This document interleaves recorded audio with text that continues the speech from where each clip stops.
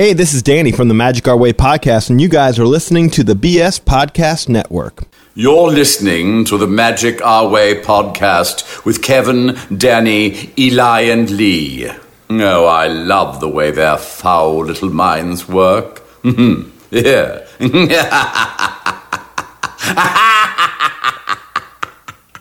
Jumbo, everyone. Harambe! And welcome to another edition of The Magic Our Way. Magic Our Way. Magic Our Way. Magic Our Way. The Magic Our Way podcast. They are truly magical and whatnot.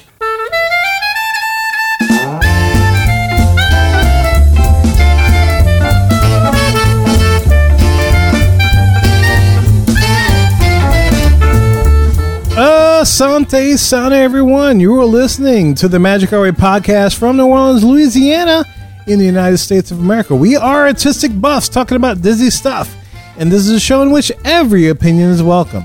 MagicOurWay.com is where you can find us today. We are presenting the history of Wilderness Lodge. So, guys, look, this isn't your typical polished, practiced, pixie dust and Disney podcast. We are not in the parks every day trying to tell you the way to angle your head during a photo pass shoot so that you are looking up Tinkerbell's skirt. Nah, that's right, dude. We're just here to drink, talk Disney, and entertain y'all. And look, fair warning, some people on iTunes don't find us all that entertaining. Yeah, but look, that ain't our problem. So, guys, my name is Kevin. I'm Danny. And I'm Eli. And I am Lee. Plus, we have a special guest, Professor X, Keith, who's on the show to tell us about the history of the Wilderness Lodge. So, guys, enough of our jibber jabber. Let's go discuss some wilderness magic. All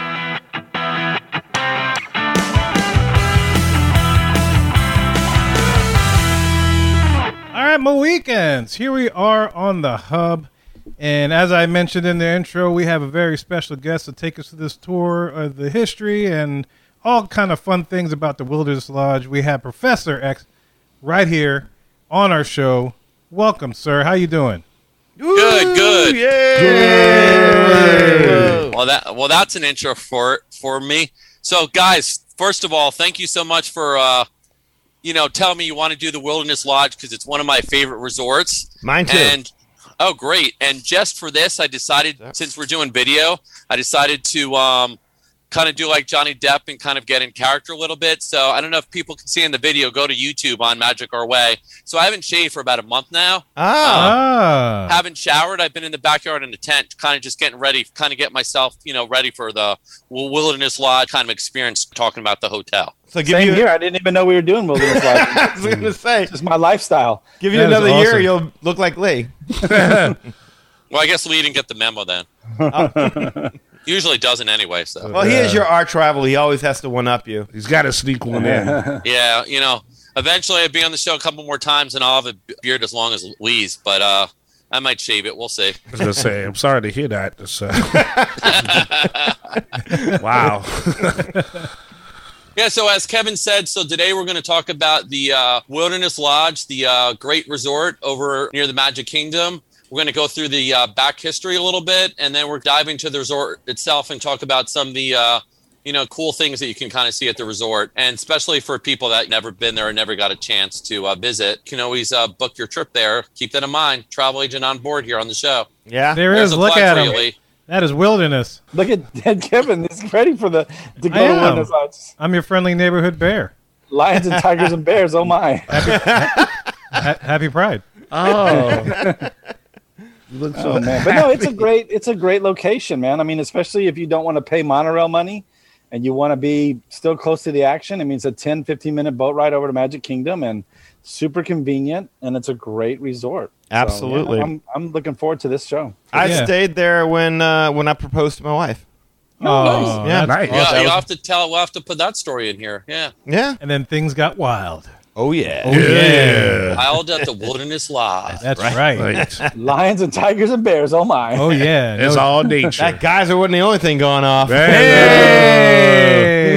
All nature, all the time. Hot. Oh, man. Man, so that's awesome. Yeah, I'm looking forward to it. That's one of my favorite resorts. I have yet to stay there, but I definitely plan to someday in the future. But I always make a trip to eat out some of the restaurants and whatnot. So I'm very excited to see. Anybody else stay at Wilderness Lodge? Keith, I think you said you did, right? No, I haven't been You there. haven't? It's on my wish list. So for my big 50th anniversary trip, it's either going to stay at the lodge or stay at one of the villas. Okay. Hey, so when At are the you going, Wilderness Lodge. Keith? Somewhere in the next 18 months, Lee.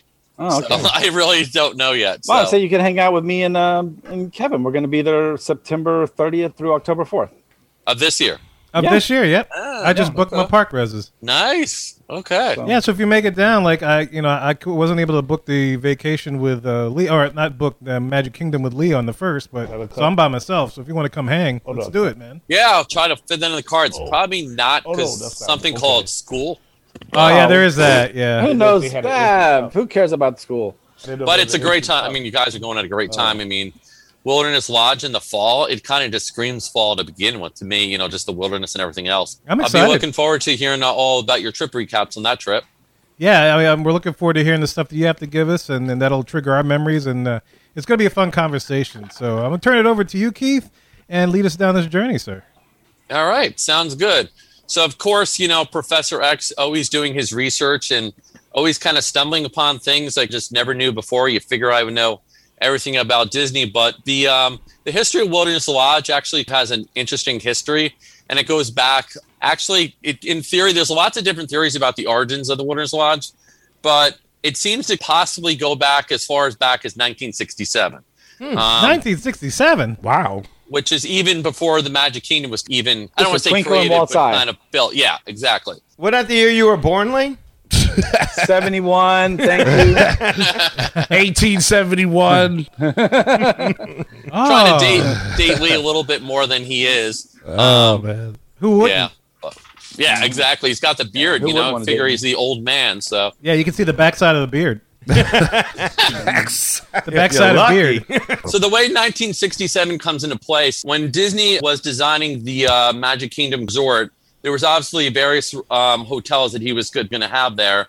And specifically in 1967, they designed a map, which actually showed all the various resorts they were going to have around the Magic Kingdom Resort. Now, some of these I actually didn't know, so I'm going to just go through them real quick. So the map showed there was going to be a Cape Cod Village, a South Seas Glass skyscraper. There was going to be a Yesterland Hotel, which basically was going to be part of the Main Street kind of theme. There was going to be a Spanish Colonial Hotel, an Oriental Hotel, a Dutch Hotel, an African Hotel, which would have been themed with Adventureland. And there was going to be a Frontier Village. So this is where the Wilderness Lodge, possibly origins, comes into play. But at the same time, it was also rumored that this could have been Fort Wilderness as well. I have a But question. there's The Dutch Lodge, when you go there, did you have to split your bill in half with everyone? you might have. I'm not really sure. So, I mean, even back then, you could kind of see. He's like, I don't really care about what Look, you it was just better said. than I thought. I thought he was going to do a Dutch oven joke. So, Oh, wow. Got off better than easy. what I Yeah, thought it was I gonna mean, be. Yeah. Very I mean, nice. even then, you can kind of see the origins of Epcot a little bit with these different theme hotels. Yeah. But that's going off on a total different, tangent there. So just moving along a little bit in the timeline. So in 1969, they threw out some of the ideas of hotels. They kept fine-lining the hotels a little bit. So they had a Persian Palace, U.S. Disney Hotel, which later would become the Tempo Resort, which then would become what resort, gentlemen? Contemporary. Temporary, yes. There was a Far East Disney Hotel, a Venice Hotel, Disney South Pacific, and then the Frontier Village name actually changed to Diamond D, which is going to be a Disney Dude Ranch, which really points to that it would be Fort Sounds like a Wilderness. wrestling match. What Diamond Disney D? D, Well, Diamond D, yep. coming to the stage. Diamond D. I was thinking of the Double D Ranch. Yeah, that's Yeah. what I was Sounds like thinking. a I like strip it. club I like on them the shades, interstate, Kev. yeah. Double D Ranch. Double D, where he's a smile all day. So the Diamond D Resort basically pointed that it was probably going to be Fort Wilderness, but at the same time frame as Fort Wilderness was being built, jumping around the timeline a little bit forwards back into around 1971, 72 when Fort Wilderness was being built. They cleared a part of land which was near Fort Wilderness, but not exactly, where Fort Wilderness was located. So they cleared that area of trees, and some claim that this area was originally going to be an addition for more campgrounds. But it turns out this was the same area where the Wilderness Lodge area hotel was actually going to be built. So now we're in 71, 72 time frame.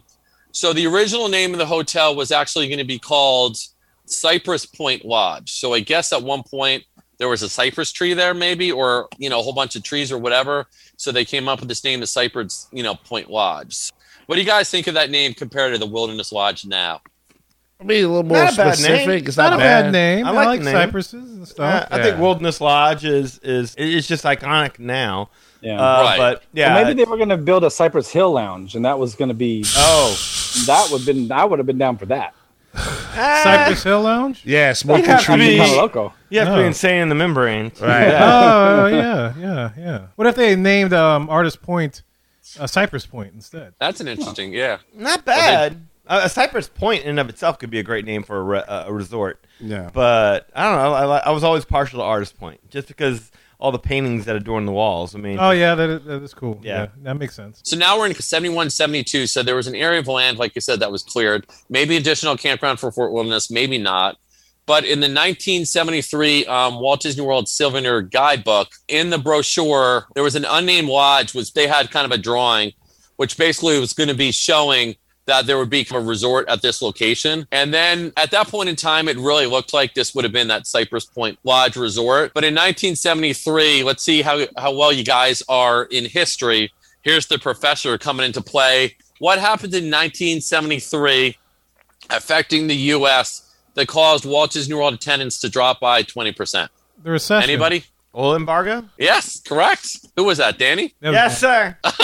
Gold Well, star. whoever said that was correct. So the Arab oil embargo of 1973, like I said, dropped attendance by 20% for Disney World. So that basically killed that hotel idea for the moment. You know how a good idea of Disney World never dies. So that was kind of early 70s. Possible origins of the hotel. So now it's jumped another about 6 or 7 years.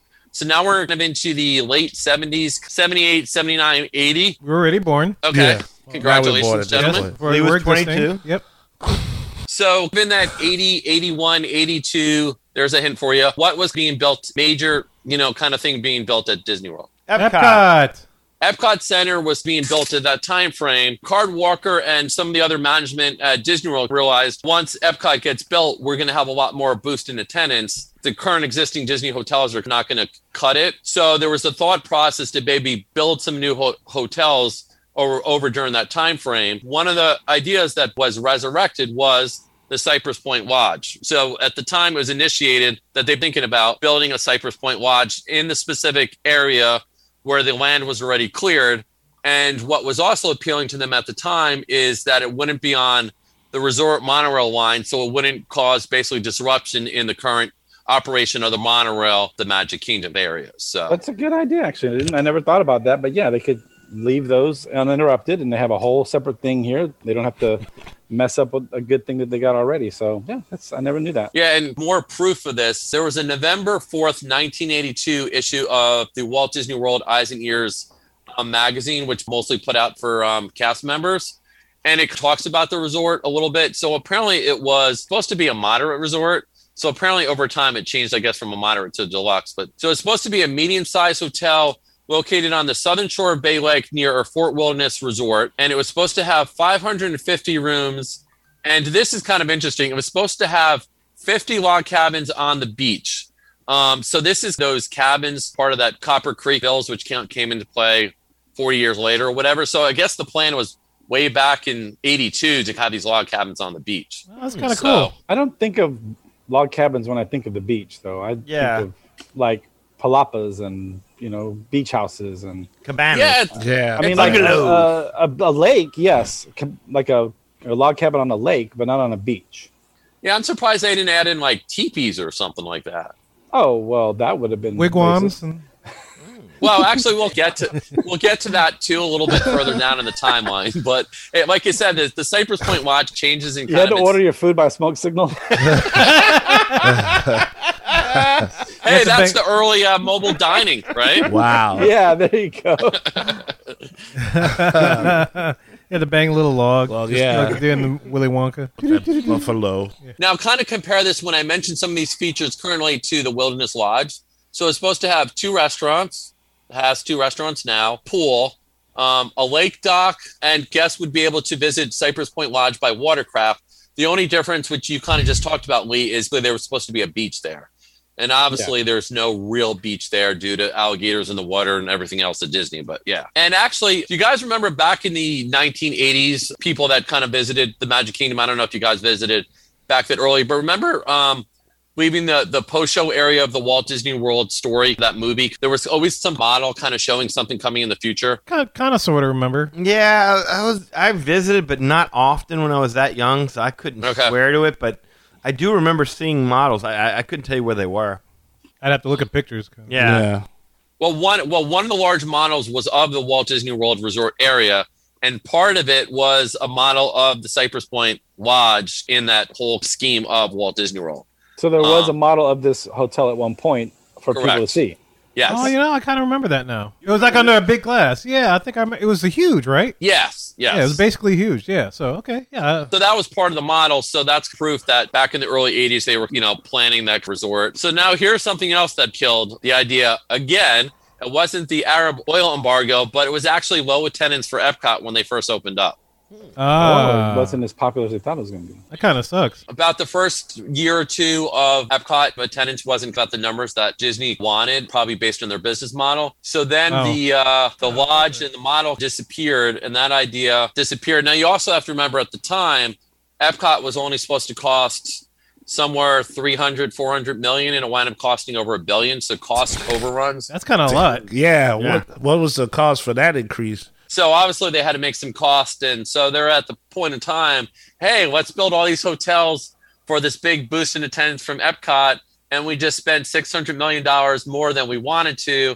and probably maybe we could put that hotel on hold. Wow. So now the Cypress Point Lodge or Wilderness Lodge or whatever you want to call it is on hold for a second time. Yeah. Now, knowing what we know now, it actually seems not a good idea because it wouldn't help with Epcot. It would help more with Magic Kingdom. Then we get Beach Club and we get Yacht Club and stuff like that and Boardwalk that goes along with Epcot. But I mean, I guess any hotel would have helped if there was an increase in attendance. But interestingly, because if you do think about it, well, the Grand Floridian opened in '88, so that was on the monorail line.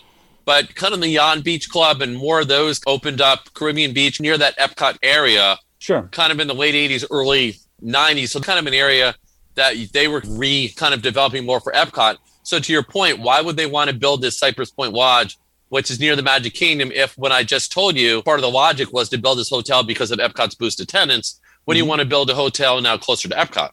Well, the monorail, though, connects to Epcot. True. That's a good point. Like I said, it's more like hindsight is 20/20 situation. Right, right. Now that we have what we have, it makes more sense that we have hotels that you can walk to Epcot from. Yeah, no, just interesting kind of a hindsight there. So now the Wilderness Lodge gets reborn now for a third time. So we have Michael Eisner coming in the door in 1984. That's my CEO. There you go. That's my guy. All right. I didn't want to say anything. He's my CEO too. Mm-hmm. I actually saw him in person at one of the stockholder meetings in 2004 in Philadelphia. Oh, really? Kind of cool. And cool. So and actually, real quick side note, it was at the Philadelphia Convention Center, and got to see. And this was the really heated one when basically they kicked out Eisner. Yes. Oh wow. It was really cool because sitting about 2 rows behind me in regular seats was actually Roy Disney Jr. Oh, wow. And I forget his. I'm sorry. Was it Royo? No, this or Roy was, E? No, it's Royo with Royo cheese. passed away in the early 70s. Roy E? Roy E. Yeah, I can't. The son. Yeah, one's the son. The son. Yeah, because it's not a he junior. looks like Walt, but just to kind of see somebody, like a little bit of an icon thing. It was cool. Yeah, just to see him in person and see Michael Eisner over the years. So I'm glad to see that we're all on board with Michael Eisner because he's actually the one that actually is responsible now for the Wilderness Lodge. A lot of stuff. Yeah, kind of. Yeah. So Michael Eisner, he always loved the outdoors. He had that book, I think it was called Camp, where he talks about his childhood and going to camp, upstate New York. And yeah, that one time at band camp. So he was a big outdoors guy and always loved like the outdoors and wilderness. So when I guess, when he saw this somewhere in the blueprint somewhere, whatever, he was open up for this idea. And at the same time, during that early 90s time frame, he was trying to basically entice a lot of architects like Robert Stern and Michael Graves to kind of design buildings on Walt Disney World property. So this is why, doing another tangent here, but this is why we got the Walt Disney World casting building and the Swan and Dolphin in that, that weird architecture. Oh, that's cool. Yeah, it's unique. So he was the one at the time who wanted to bring on, this famous architects and at the same time build this Wilderness Lodge. On January 4th, 1990, so Michael Eisner announced the, you guys remember this? The Disney Decade? Oh, God, yeah. Oh, yeah. So where he just had all these plans, like every year, cranking them out. Can you imagine today? They just go up and say, this is what we're going to build for the next 10 years. And actually do most of it. And then all of a sudden there's budget cuts every 2 minutes and we're not doing that, we're not doing that, we're not, you know what I mean? So pretty bold statement just for him to do that. Part of his announcement, 7 hotels were mentioned, and Disney World was going to build 7 new hotels with 4,500 rooms, bringing the room supply up to 21,000 rooms by the year 2000. The new hotels included a 1,000-room Mediterranean resort, and also once again the Wilderness Lodge was reborn, and it was going to be built almost the same spot was going to build before, but there was going to be more added to it. So do you remember, Lee, kind of going back to your episode, I don't know what it was, 200 something, where you talked about Fort Wilderness Train and all that stuff, and we did the water park. Oh, River Country. River Country was part of that. So yeah, I remember that. And so that was going to be part of this. Yes. So what they were going to do in hindsight, I think it would have really worked really well. So they were going to have the Wilderness Lodge built, 700-room Wilderness Lodge. They have Fort Wilderness, okay? And at the time, River Country was still open because River Country technically didn't close until early 2003 or something like that. So they were actually going to have Wilderness Lodge, Fort Wilderness, and they were going to actually have another hotel called Buffalo Junction connecting the 3 of them. Wow. Buffalo Junction. Buffalo Junction. It's like Petticoat Junction. So is it also like a wilderness theme, it sounds like? Yeah, so what they were going to do, also Buffalo Junction was also known as Wilderness Junction. But to just put this in perspective, just to kind of answer your question, Danny, so we have to jump across the world just for a minute, and I'll come back to your question. Okay. So at the same time frame, Disneyland Paris was being built in the early 90s. So one of the hotels that they were actually building, which had a Wild West theme, was the Cheyenne Hotel, which was built one of the current hotels over Disneyland Paris. So they were going to take that hotel, picture an old Wild West town, 2-story buildings, kind of like, I guess, Frontierland is now. So it was going to be like that. So it wasn't going to be like a big resort for this Buffalo Junction, but they were going to have like the Wild West, the dusty like streets, and I'm sure there would have been shops and restaurants in there. And at the same time frame, because they were building this, and Disney is all about synergy, so they were basically building Buffalo Bill's Wild West show for Disneyland Paris, because apparently people in Europe love that Wild West theme. So at the same time, they could have took all that and just kind of built this in that Wilderness Lodge, Buffalo Junction, build the Buffalo Bill's Wild West show, and connect it with the Wilderness Lodge. They could have put like a Tombstone theme or something. Yeah, I was gonna say. So it was like staying in the Wild West, and it was like interactive, kind of like a similar way, I guess, what they're gonna be doing with the Star Wars hotel, where you walk in there and characters are talking. Right, like, hey, Buckaroo. Right. Hey, Howdy, partner. You're getting challenged to a duel or something. I'm a roping cowboy. The Buffalo Bill's Wild West show is definitely interactive. I mean, that would have been the Hoop-de-Doo review where you pay for it. But I'm sure they would have had, horseback rides, wagon rides. It would have been almost like Frontierland, but at a hotel. Okay. I'm like imagining Streetmosphere characters, like having shootouts in the street, like duels and stuff. Like, that's what I'm. like, That's what it was like when you went to Six Flags. Like they had that's true, they had a whole western town with shootouts in the streets, and that's what I'm thinking of. I'm like, oh wow, that'd be kind of cool if you're staying at a hotel in and around this western town where everyone's kind of playing a role. Yeah, that would be kind of cool in France, like that. Of all places. You could have like Doc Holliday come out. That's I'm right? your Huckleberry. Yeah, you had Say that. we. and then if you have the train, and that train goes from Buffalo Junction to Fort Wilderness to Wilderness Lodge to the River Country, I mean, that even makes it even better. It makes it feel like more of a complete western. Yeah, western style. You had different sections of the town to explore. In the train. You had to get the train like held up by marauders and there stuff. You go. Like, that'd be awesome.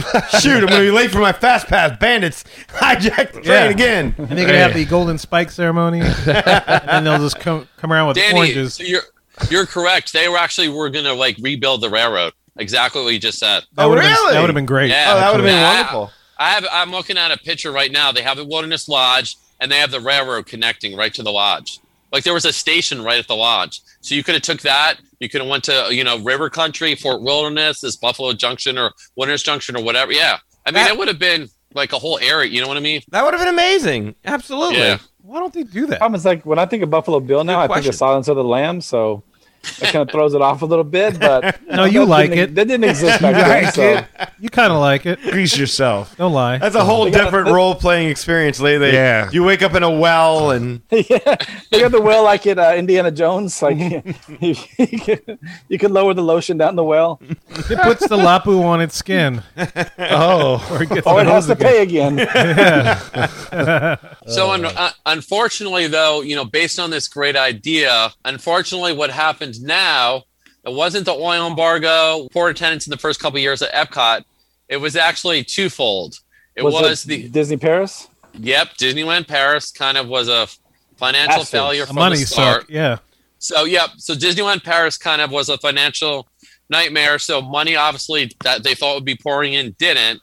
And at the same time, in 1992, based on there was a start of a recession. So combination of the two, and they kept some of it because Wilderness Lodge actually stayed, but everything else kind of fell by the wayside. So so no Buffalo Wild Wings. So no Buffalo. Yeah, there you go. That could have went right in there. So had some sponsorship there, So Brilliant. Had a Ponderosa, Outback, pick your steakhouse chain there. Outback. So, or I guess Outback wouldn't fit because that's Australian. Oh, like a Texas Roadhouse. Texas thing. Roadhouse. Texas Roadhouse. Sure. So the only thing that survived was the Wilderness Lodge Resort. At the time, they were still thinking that River Country would have still been there. Can you imagine they built all this and then they closed down River Country? That would have put a wrench in the whole thing. I mean, because why would you need to travel in between resorts? Right. I mean, I suppose, like, if you go to the Hoop-de-Doo Musical Review or something like that, that would be convenient. But being able to hit up resorts and go to River Country, that would have been nice. Yeah. It was right there. Yeah, it's right there. Yeah, a lot more practical, yeah. Once again, an idea Disney never died. So they were going to build Reflections was the name of the DVC resort that they were going to build about 3-4 years ago. Okay. Reflection. We'll get into the theming of the Wilderness Lodge, Kind of cool, yeah. in a little bit, but that was kind of, and not to go on another tangent, but I feel like Disney's getting a little more watered down with their current resorts, a little bit with the Riviera. And if you looked at the blueprints for this Reflections, it was kind of more modernized, I guess, nature version. They had a little bit of Pocahontas in there. I wasn't personally thrilled about it, and I'm glad that COVID kind of, I think, killed it. Damn. COVID's the stomach. Dude, COVID just did something right for once. Thank God for COVID. Man, huh? Wow. Way to I mean, go, they could COVID. take that whole River Country area and make it like a water theme for those two areas, for Wilderness Lodge and Copper Creek and all that, and then they'll be only accessible to those resorts. Yeah, but I think the reason that they haven't really done anything with River Country, Lee, is asbestos. That's what I've I know heard. we talked about that. That's Yeah. Yeah, but what are you going to do? Eventually, you have to do something with it, and Burn it it. ain't going to get no cheaper. Pay a lot of money to get an asbestos screw in there to remove all that stuff. But like I said, it ain't going to get no cheaper. So, Are you saying, Danny, just going a quick side note again, are you saying that when they built River Country, they built it like that rocks and all that? Was asbestos built in there, like due to 70s construction? Yeah, asbestos was like a miracle insulator. Insulator, yeah. Yeah, in the 70s, 60s, 70s. Right. Pretty much stopped usage. By around 1980, they figured out it was killing people. But up until then, it was viewed as a miracle product, or you could take these super hot piping and it would help insulate that heat. And that's the rumor going around. But I mean, the Disneyland Hotel, when that was built, that had asbestos in it. I submit to a lot of asbestos trust, and that Disneyland Hotel was an approved site for construction workers who worked on it, where you didn't even have to submit a proof of exposure, as long as you could demonstrate. Yeah, between X and Y, I worked at the Disneyland Hotel in the construction phase, I should say, because asbestos is one of those things that you have to disturb it for it to become breathable. So it's either when you're putting it in or you're taking it out that it becomes breathable. So a lot of people still to this day, especially in and around New Orleans, have asbestos roof. As long as the roof tile doesn't crack or you're not, it's fairly safe. So I think that's kind of why they leave it alone. Gotcha. Okay. All right. So maybe they'll build on that area. Maybe they won't. But just to tie in, one other attraction, which I think you guys are maybe forgetting a little bit. So remember Discovery Island? That was another attraction. Yes, that was kind of in Love that same place. area. So you almost had this whole little themed resort area all kind of looped together. But now, obviously, the Wilderness Lodge, River Country shut down, Discovery Island shut down. So, but let's move ahead a little bit. So Michael Eisner wanted to build the Wilderness Lodge. He got one of the famous architects involved. Peter Dominic Jr. was the famous architect at the time. So they were going for this wild northwestern landscaping Grand Canyon / National Park rustic feel. That's That would have been kind of cool. That's a lot of combos. When you guys, it's interesting. So when you visit certain Disney resorts or Disney theme lands or whatever, you can place, I guess, specifically where you're at.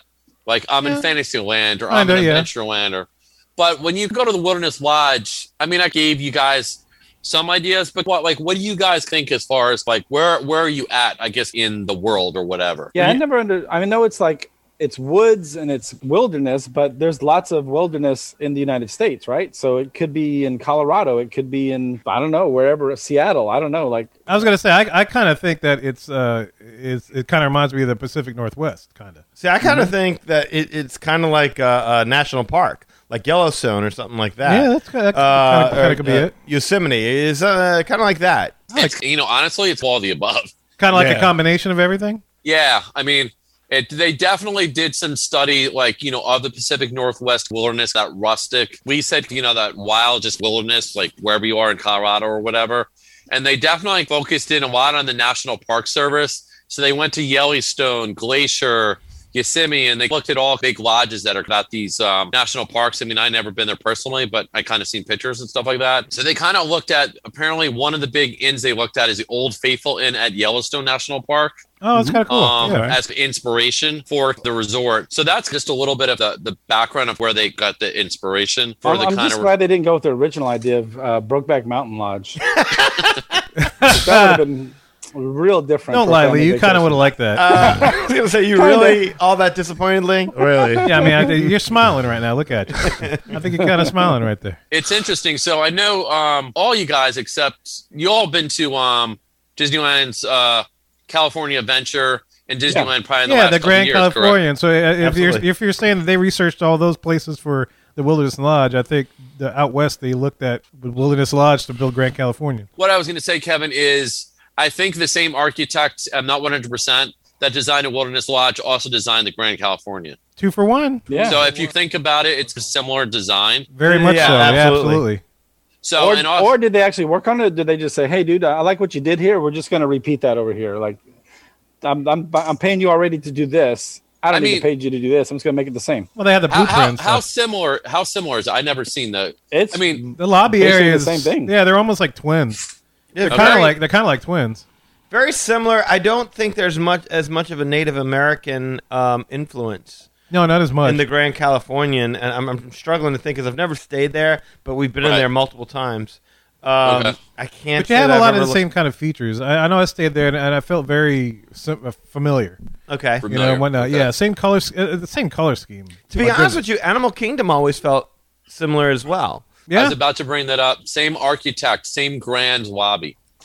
Is that kind of the only design they kind of do? Big grand lobbies? Big grand wooded looking things. Like wilderness looking. Well, yeah. It's impressive. I could tell you that. It is nice. Well, that makes sense, though, because if Keith said earlier they were having all these crazy budget problems from past projects, it would make sense if they were like, okay, we know how much this layout cost. We could just they wouldn't have to recreate it. Yeah, and worry about any kind of crazy budget, issues or going over or under, whatever. So I mean, it's no complaint. I kind of dig it. It's good. It's pretty cool. Yeah, I mean, it works. I mean, if something works, keep it going. That's a good point. If you think about it, obviously Disney's always about synergy. So if you, like you said, if you know the construction cost and you kind of just modify the theme a little bit, I bet you if we take the blueprints, put them similar, I bet you they're very similar. Between the Wilderness and the Grand California. Yeah, it sounds like it. And, I kind of got to give it to those guys. If you're going to do something or do one thing, just do it really well. Yeah. And good for them. I like those resorts that they built. It's cool. They're on opposite coasts. Yes. So, I mean, it's not it's not like two gas stations right on the same street. Yeah. Both Shell or they're something. competing with one another. Yeah, no, the experience is is different.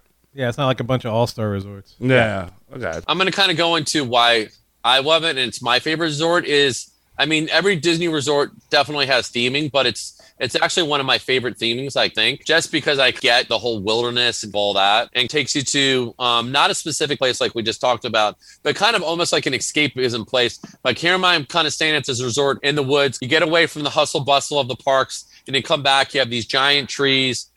More of like a serenity, calmness, I guess. So yeah, kind of chill kind of thing. Yeah, exactly. So that's what my personal love about the experience. I dig it. Yeah, so the theming is interesting. So the theming actually starts just when you actually approach the resort.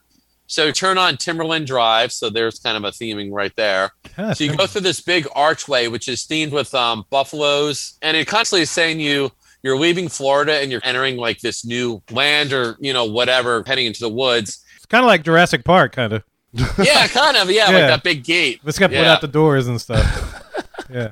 So without it being eaten alive. Well, you could be eaten alive by bears, kind of, right? Oh, that's true. Yeah. That's true. Oh, damn. Now that's a good selling point. I mean, it kind of sucked, but right, what are you going to do? Get your exercise. Run from a bear. Just make sure you're you got alligators in the water. You got friend. bears in the woods. I mean, what kind of place is this? I mean, it's crazy. I don't get it. Yeah, can you imagine it? Like if they took instead of the Animal Kingdom Lodge, like how you overlook the savannah. If you could overlook the woods and they just had like bears in there and moose and elk and all. And a lion. Oh my. Lions chilling out looking at you. And tigers. I would pay money for a wilderness animal view or whatever they would call it, Oh, yeah, I could see that. I mean, yeah. Well, wouldn't it be cool if, like, all right, so they had like this area set up, and they would be like preferential balconies where you would look out, and it would be like a protected area that's made up to look like wilderness, but you'd see little things like, I don't know, Chippendale running around, or you would see kind of like the portholes on the ships where they've incorporated characters into it, where you would see Chippendale frolicking in the woods, or Brother Bear, or whatever. Like, wouldn't that be kind of cool if like you just saw like these Disney animals just interacting in the woods? What are they doing in the woods? What? Pocahontas just swoops in and just hi and swoops out. Swoops out. Yeah, and the tree starts talking at you? Yes. Oh. Grandma Willow? Yeah. Yeah. You go out to the balcony, Grandma Willow's like, good job last night. You're like, holy crap, the tree's talking to me.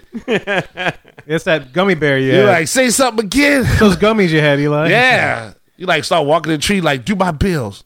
Go ahead. Let's talk about that for a minute.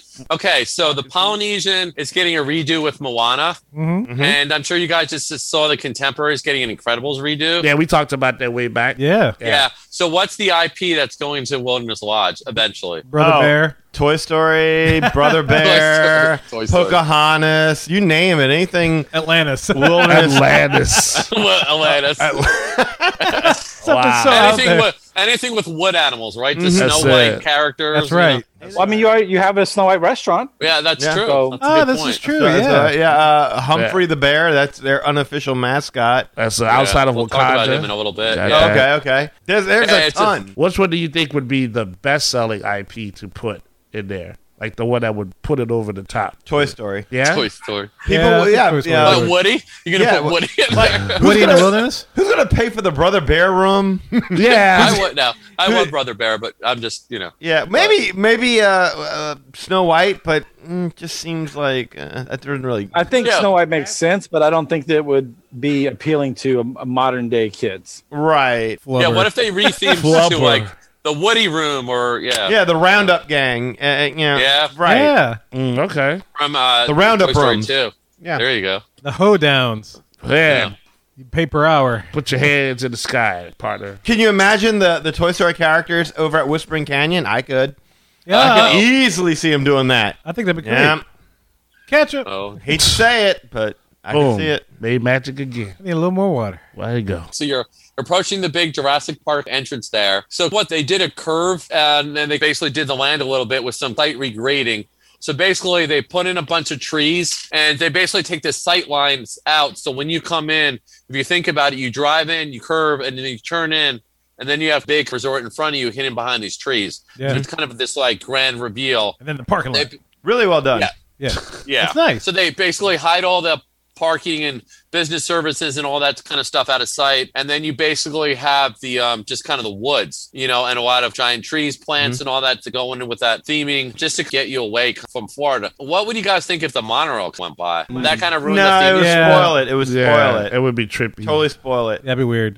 They'd have to do something with like a special monorail car that looked like an old railway train or something. Or they like paint it so it's camouflage to look like trees or something. Or maybe Loki it. But the same monorail runs on the same track going to contemporary I know. Polynesian and all. Like, don't get me wrong. I mean, I think it looks weird when you see it at the Polynesian, but I don't know. I like the idea. You got a water taxi, and that's fine. You got a water taxi, you got a bus line, I'm good.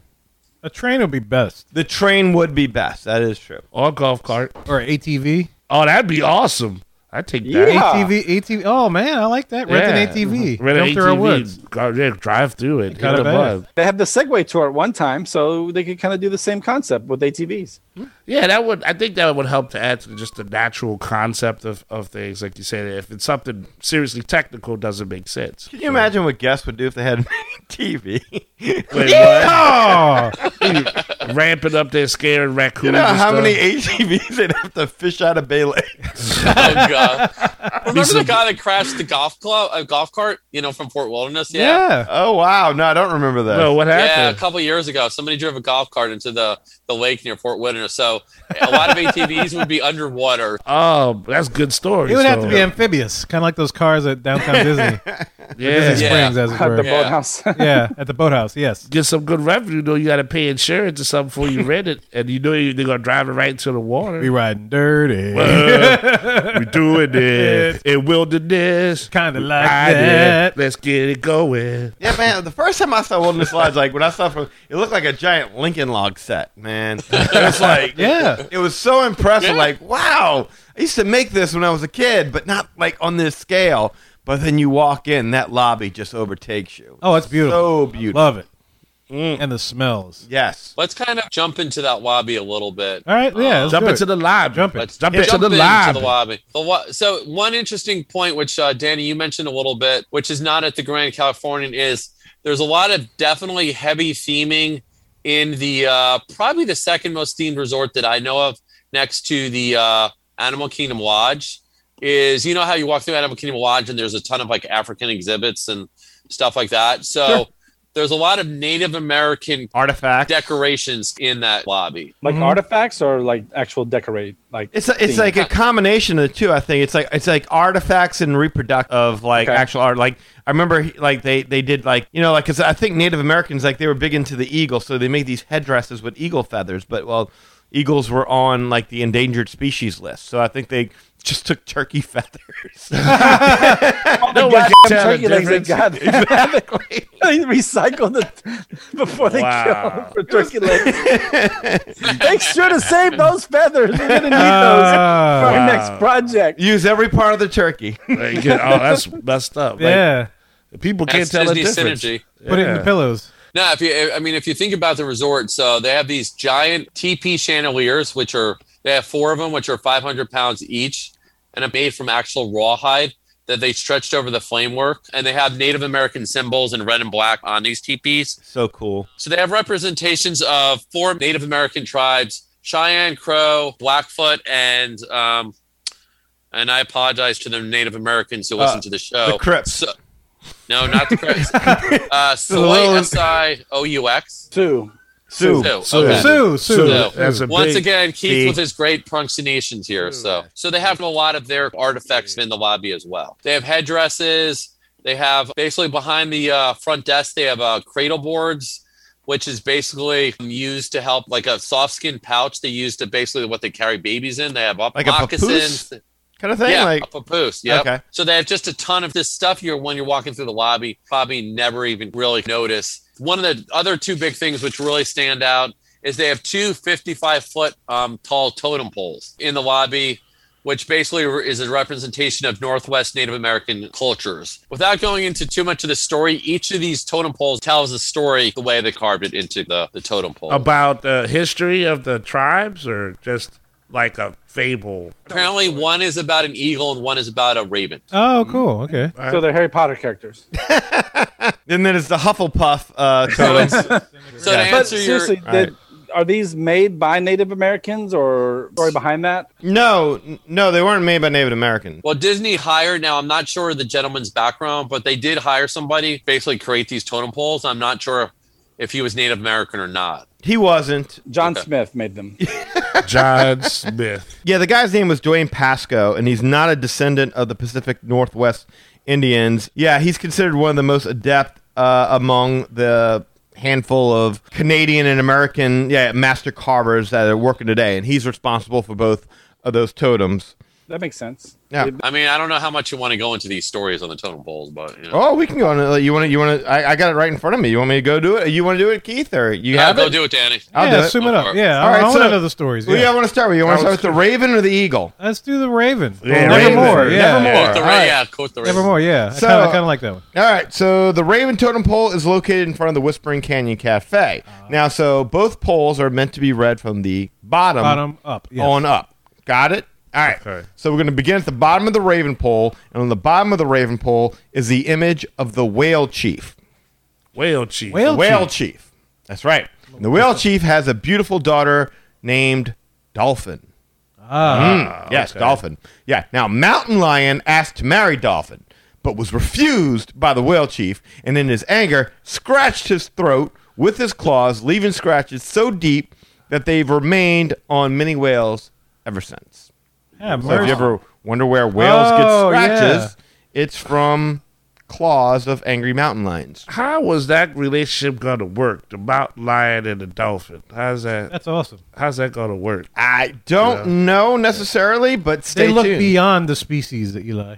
I They don't understand. care. They look I beyond. do the Love same is thing. love, sir. Love is love. This is like As the World Turns, but with animals. Animals, So there's like lots of drama, it looks like. Come back here to the mountain. Now- Why you going back in the river? Get out of here. Now, Frog is known as the great communicator. Okay. And has made peace between Whale Chief and Mountain Lion. After the scratch, After trying to gouge out his throat and trying to marry, I'd have make been off like, his daughter. I'd been like, hell no, there's no peace. Go ahead, Kermit. Frog worked miracles Frog. and made peace between Whale Chief and Mountain Lion. Okay. So now, as part of the agreement, Whale Chief decided to hold an archery contest. Oh, archery!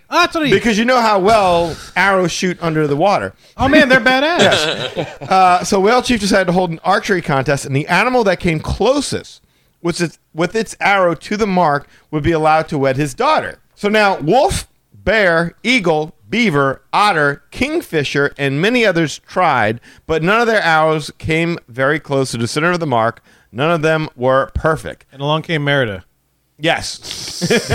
The whale. Then came this fox dressed as a stork. Yes. Oh, yeah. All this would make more sense than what you're about to hear. Finally, the little wren asked to try.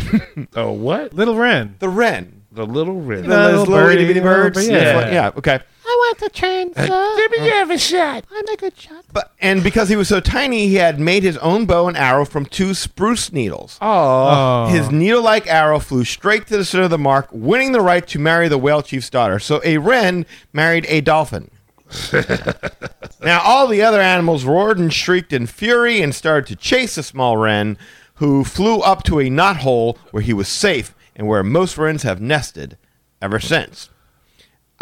I swear to you, this is all somehow in the totem pole. I don't know how, but this is the story. I'm looking at him. I was like, Now- how does this work? Hootis, the bear chief, Hootis. Hootis, and his band, the Blowfish. Yeah. Hootis, the bear chief, and his wife had 2 small cubs who could transform themselves into humans if they so chose. So there's brave for you right there. Humans transforming into bears. Very good. Yeah. So they went with Wren and his new bride Dolphin as their protectors when they moved to a small island. Wow. Beautiful Dolphin would leap out of the water for joy whenever her husband sang and danced for her. However, she missed her friends, the salmon people, because we haven't gotten to the salmon people yet. Oh, we need more salmon people in our the life. salmon people. I feel like we've kind of been cheating in this story because we've been like, what have the salmon people been up to this entire time? Finally, we're going to get to the salmon people. They've been making patties. Right. So now Wren had Frog, the great peacemaker, call the salmon people back from their journeys to the surrounding rivers and islands. Lee, did you know this? They left journeys? Yes. Yes. That's because Lee was after him to put him in jail. That's right. Yeah, Lee was going to put him in jail for stealing shoes. Stealing shoes. Yeah. Now, the 7 people did return and were so happy to see Dolphin again that they leapt up the rivers and over the waterfalls. Then they were eaten by a bear. Hootis, to be specific, yes. The salmon. Hootis ate them, yes.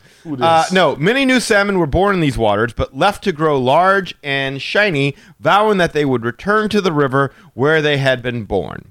And so finally, you may be asking yourself, what the hell does this have to do with the raven at the top of the pole? I've been asking that mentally.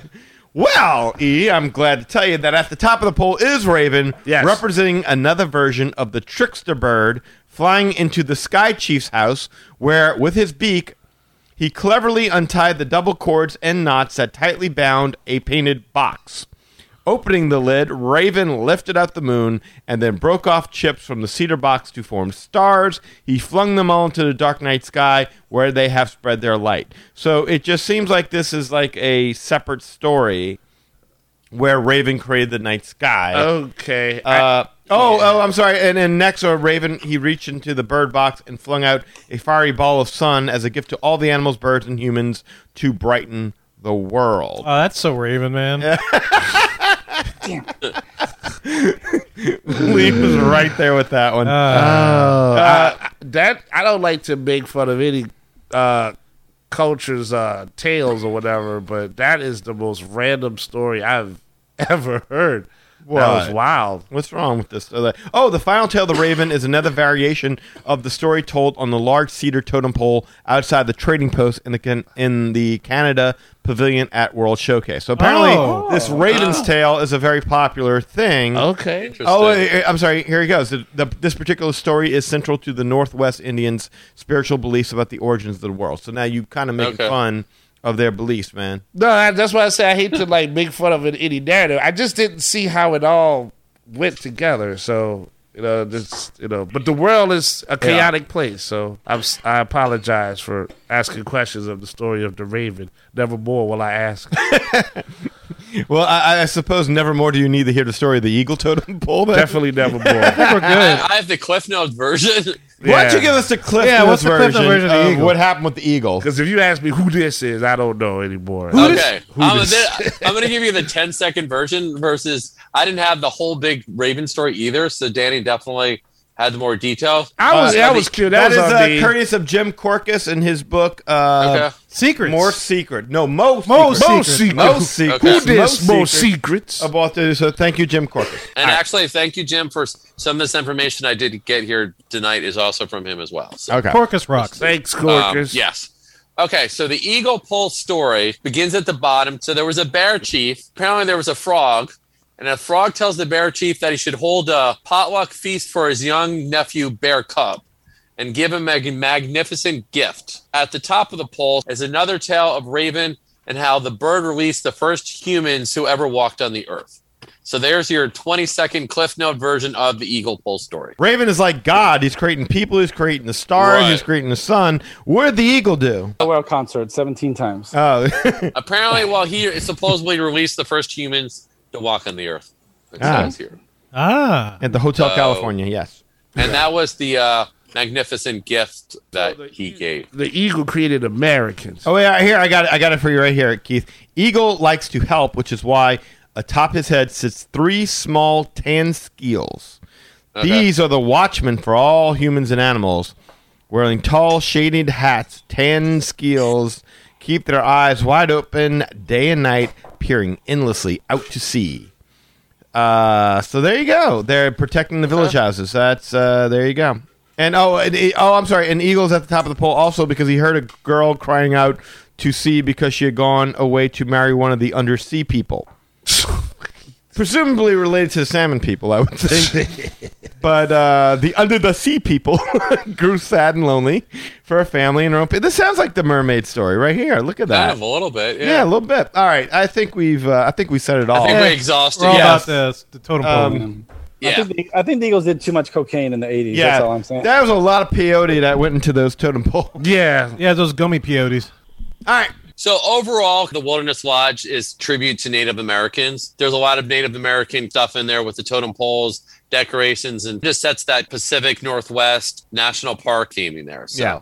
And the more famous totem pole, I think, is the one that everyone sees with Mickey and Goofy and Donald and Right by the gift shop? Humphrey the bear. Yes, Yeah. that's the one that a lot of people more recognize and all the kids take the picture in front of. That is probably the one everyone's like, well, why aren't they talking about that one?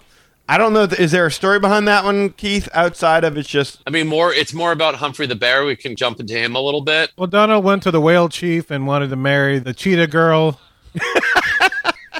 And that's when Shark Boy and Lava Girl... Yeah. Chimed in there. Right.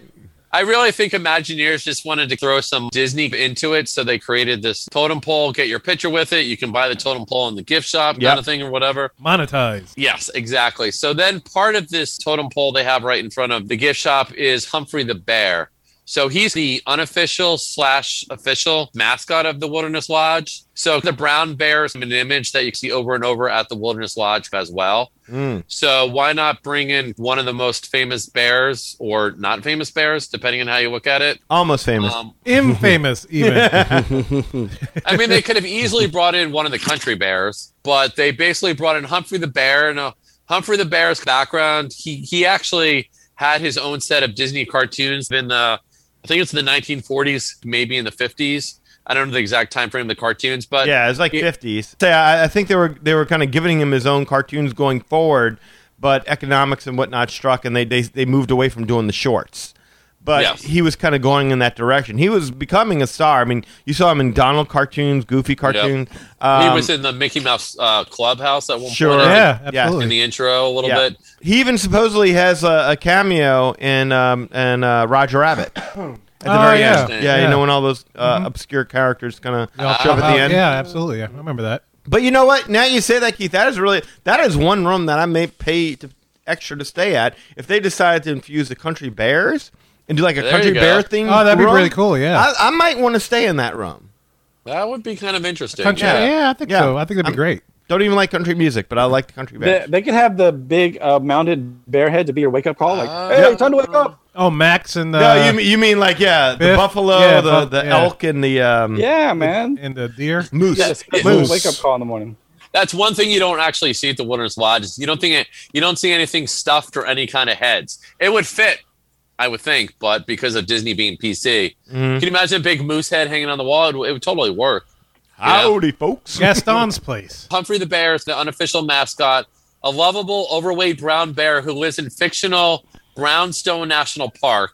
I guess they just made up their own national park for the background of the character. There's bear references all around the resort. Bear tracks bedded in the walkways. You see bear patterns in like lampshade just walking around the resort. And some people say, and I kind of see this more over at Disney Californian Adventure, but some people say that based on the multi-peak roof structure, if you look at a certain location, specifically looking at Bay Lake, and you look back, kind of resembles like the face of a bear, the whole resort. Or a sailboat. Or a sailboat. We're never going to see the damn sailboat. I've never heard that before. I've never heard that either. That's very interesting. I have to take a look at that. Kind of look it up after the show. And all the listeners Google, a view of the Wilderness Lodge from Bay Lake. Because if you think about it, they have the two long wings of it, and then the tall building. So I guess it's his arms, and then the head, maybe stretching a little bit. But I'm about to say, it takes a lot of work to get to that point. I can barely take it.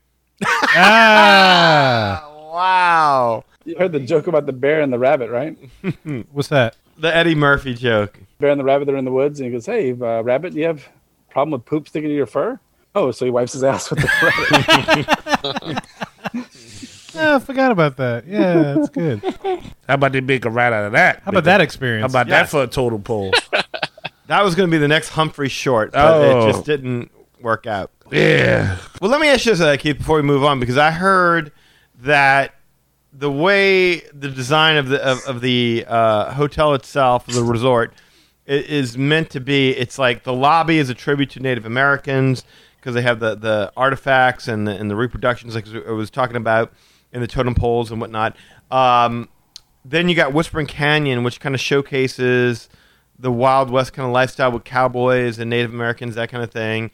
And then You have Territory Lounge, which is supposed to be a homage to explorers, and then Artist Point, which is supposed to be celebrating like the painters who helped capture the images of the Old West. Is that about what you heard?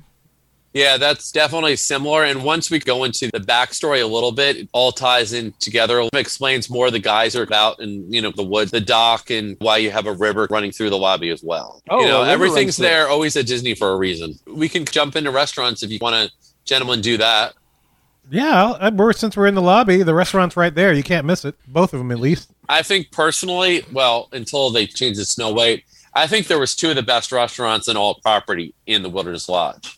I don't know what if you guys ever ate at the restaurants or what I ate at both of them. Artist Point was my all-time favorite. I got to eat since they've redone it in the Snow White vein, and it wasn't bad, but it's not the same. It's not the same. Eli ate there too. Yeah. Eli ate at Artist Point. Yeah, it was That good. soup you keep telling me about. I That's remember. smoky portobello mushroom soup. Yeah, I wish I could have experienced that. Yeah, I don't know if it's just people didn't like the Pacific Northwest food. I mean, I had a great piece of salmon there when I used to love Artist Point as well. I think people, I think it was a combination of the food and combination of people didn't want to schlep all the way out to Wilderness Lodge just to eat at like one of the restaurants. Yeah, I think that's exactly it. If it was on the monorail line, I think Artist Point would have been a huge success. Well, even in that, if they had a reliable piece of transportation where that they know they can just take there. Mm-hmm. Because a lot of people go to train. Yeah, if they had the train, I think it would have worked. All the monorail line resorts do well because there's a monorail. And it's very easy to see. But if they had like hey, you just go to this train, you'll take it to the restaurant, I'm sure they would have gotten some business. Now, having said that, we loved it so much, we always made it a point to go there. They had that cedar plank salmon, which I think they might even still serve. I don't remember because that's not what I had last time. But because my thing was always the scallops. They used to do these really huge, really awesome scallops. That's awesome. And that with the soup and everything. Oh, my God. Just mouth is watering right now thinking of it. It was a cool atmosphere. I mean, very cool atmosphere. Yeah, it's killer. Such a cool atmosphere. I'm sure Keith will get into the imagined backstory of this place. Yeah, it really is kind of it's amazing the amount of thought that they put into these kind of things. And then they grew it, closed it down, watered it down with Disney characters, and it's now like a set menu and all that. I think and one of the characters comes out or something. It's a Snow White themed, yeah. So you got a prefix menu. Yeah, like the Evil Queen will stay there, and you go ahead and you go take a picture with her on your own accord. But Grumpy and Dopey come to the table. I don't remember Snow White. I remember Snow White. I know she was there, but I don't remember if she came to the table or if it was a picture moment. Picture moment. I can't remember that. I mean, the whole thing was like it was well done for what it was, but it's almost like walking into a fine dining establishment and having them like just redo the characters show up. Yeah, right? it's it was unfortunate, right? Yeah, it was a little unfortunate, but it wasn't. Like you see little kids now. It was more like you would take your wife, Danny. Like more like the fine dining experience, and now they kind of watered it down. I think they have, but I mean, I'm a huge Dopey fan, and having a place. I that was one thing I always wanted. And whenever we went to a Disney theme park, was a picture of my kid with Dopey. And how did I get it? Artist Point. There you go. Nice. So, all right. Well, now they can just take a picture with me. Yes. Well, Dopey does not. He's the one dwarf that doesn't have a beard. Oh, never mind. Disney expert. That joke up. Not too bad. You're just kind of dopey. Yeah. And what do you guys think of Wilderness Canyon Cafe? Wilderness Canyon Wow. Cafe. Okay, so I ate at that place one time. It reminded me of why I've never booked at 70s primetime. Oh, yeah.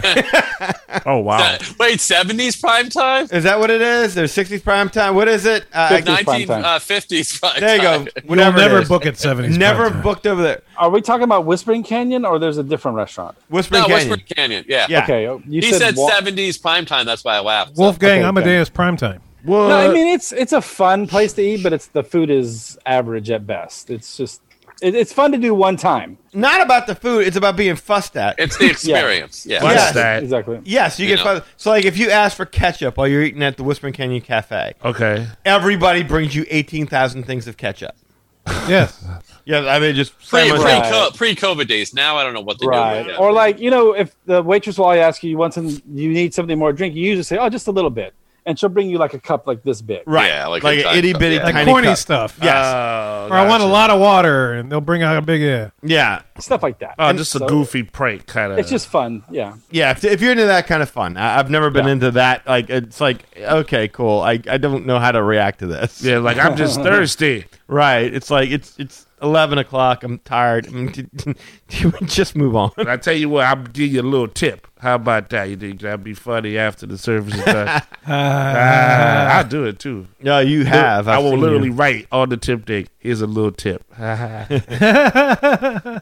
I mean, they had like little cowboy races with little wooden horses and all Yeah, that. It's yeah. kind of like those coconut races over the Polynesian, but you know, Yeah. it's definitely sticky. But That's I mean, ex- it's That's a a good perfect word. Yeah, perfect sticky. word. kind of goes in with that hoop-de-doo review. Hokey. I mean, I personally liked it. I haven't been there in 10, 15 years. It's on my list to do next time I go.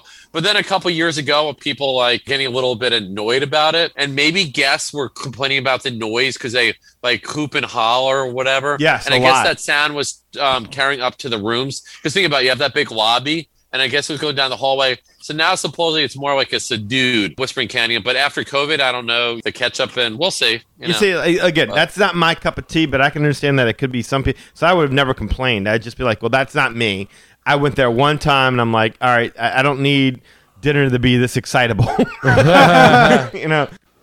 All right. So the next restaurant we need to talk about is Geyser Point Bar and Grill. One of the great things about the Wilderness Lodge is this is kind of new. It was part of the, I won't get into the DVCs in a little bit, but part of the Copper Creek Villas and Cabins. It's an outdoor bar and grill where you can get food, and the food's a little bit more like upscale where you can get burgers, but like kind of Disney spin on like fancy burgers and that kind of thing. Okay. But the best part about this place is it has a view of the lake. Oh, nice. All right. But not a view of the beach. Son of a beach.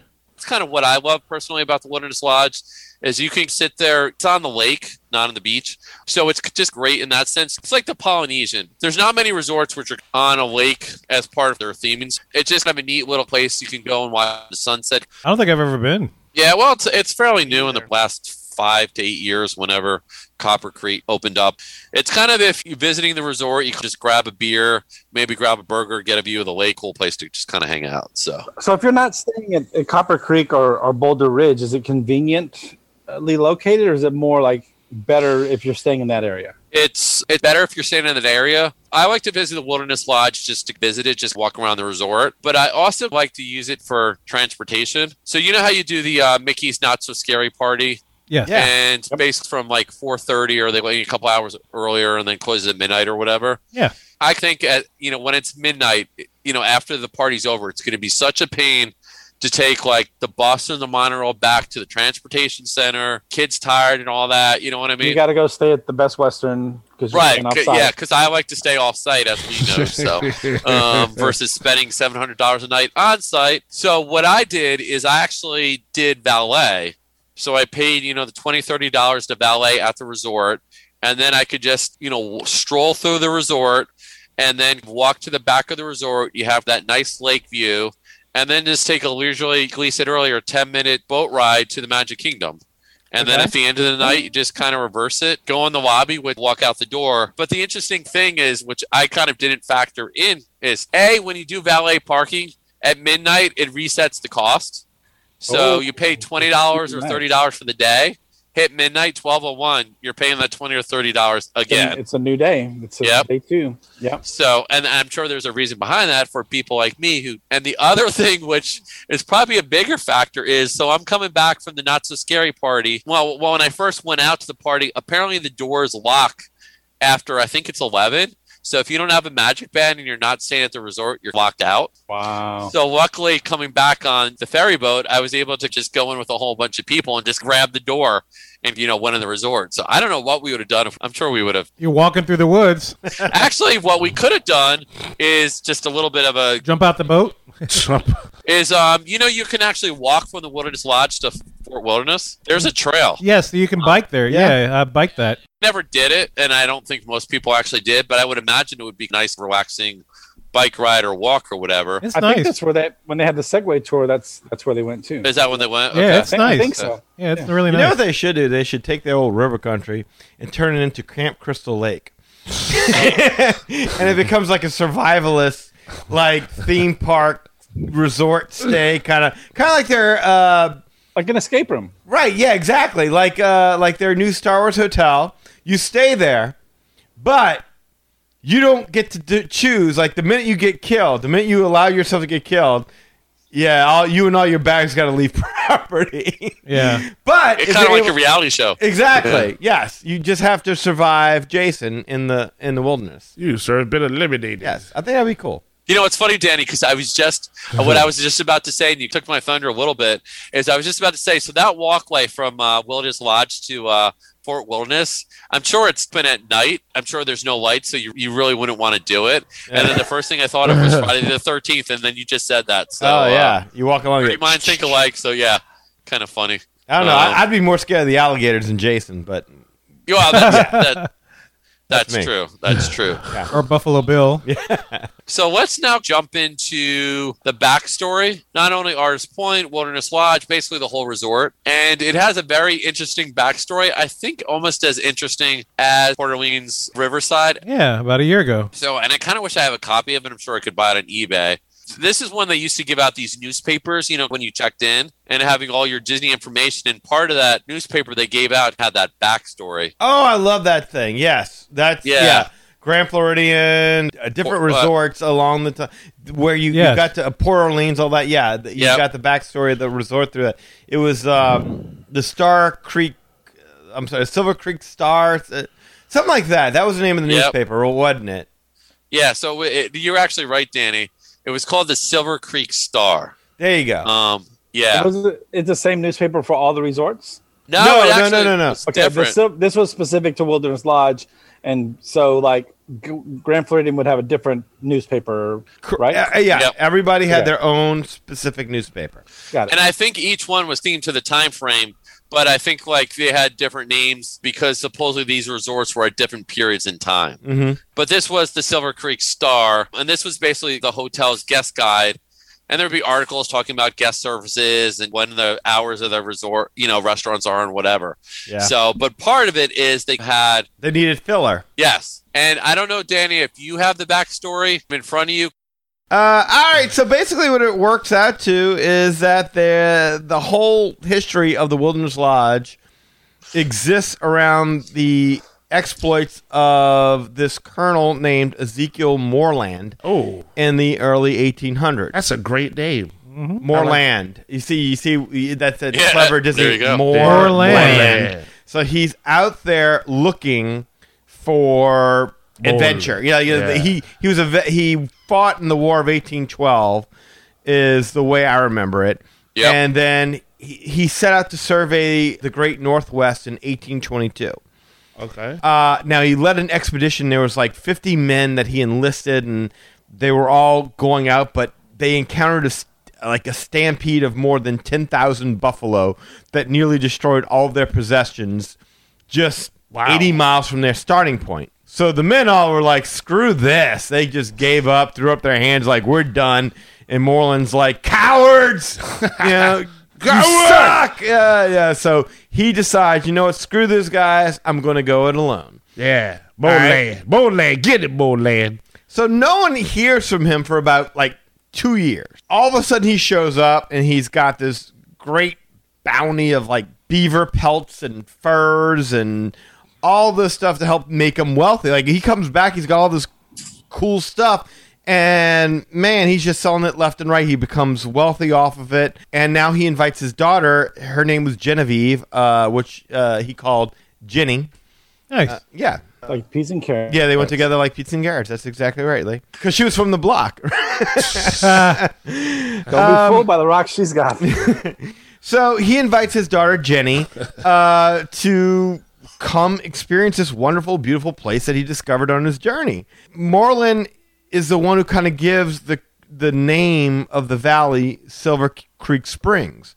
And the reason for that is because the mineral deposits coming from the hot springs make the water shimmer like silver. So that's how you get the name Silver Creek Springs. Ginny now has this young Australian artist named Frederic Alonso Gustave, who is her traveling companion. I don't trust this guy already. Gustav. I don't even know where this is going, but that name sounds shady.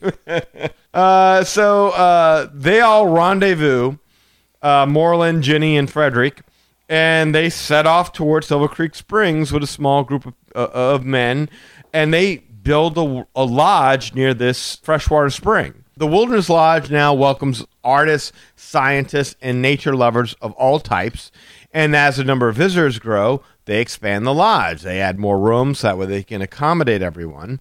And this kind of gets us into, as with every one of these great backstories, it kind of gets us into where all the individual buildings on property come from. So take Artist Point, for example, a restaurant we all know very well.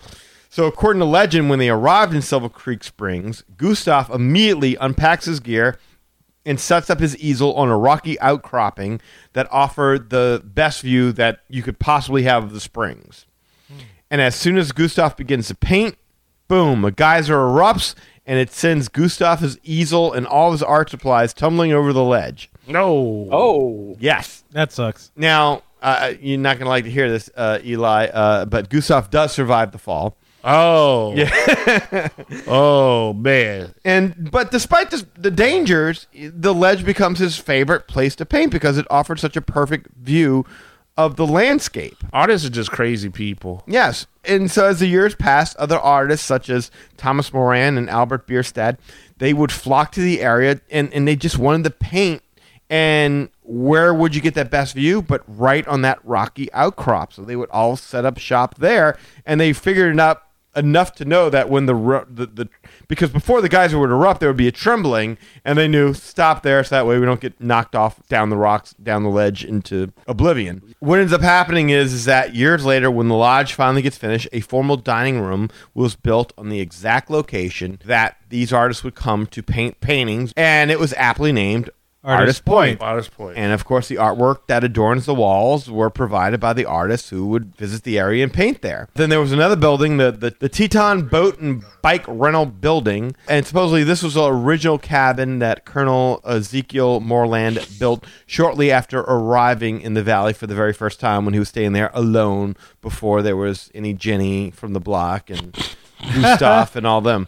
It's a true frontier experience. Yes. Now, the geyser. So we just kind of touched on the geyser a minute ago. The colonel learned the legend of Fire Rock Geyser from a Native American elder known as Running Elk. Running Elk. Running Elk. Running Elk. Yes. Of the elk. So apparently during one especially bad winter, an Indian hunting party was trapped in the valley by excessive snow. So they built a fire, but they just kind of kept it burning nonstop.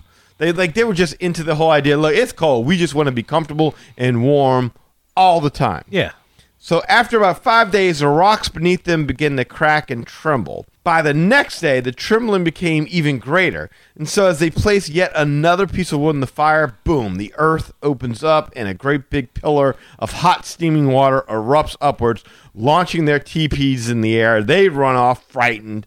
And they flee the valley with warnings to avoid the location because they had angered the earth with their excessive, wasteful use of continuous fire. And that's what brought about what the geyser there, that brought about the name Fire Rock Geyser. That's right. Fire Rock Geyser. Geyser. Paper, rock, scissors. Yes. And lastly, and don't get me wrong, I'm sure there's a backstory behind Whispering Canyon, and maybe Keith has it.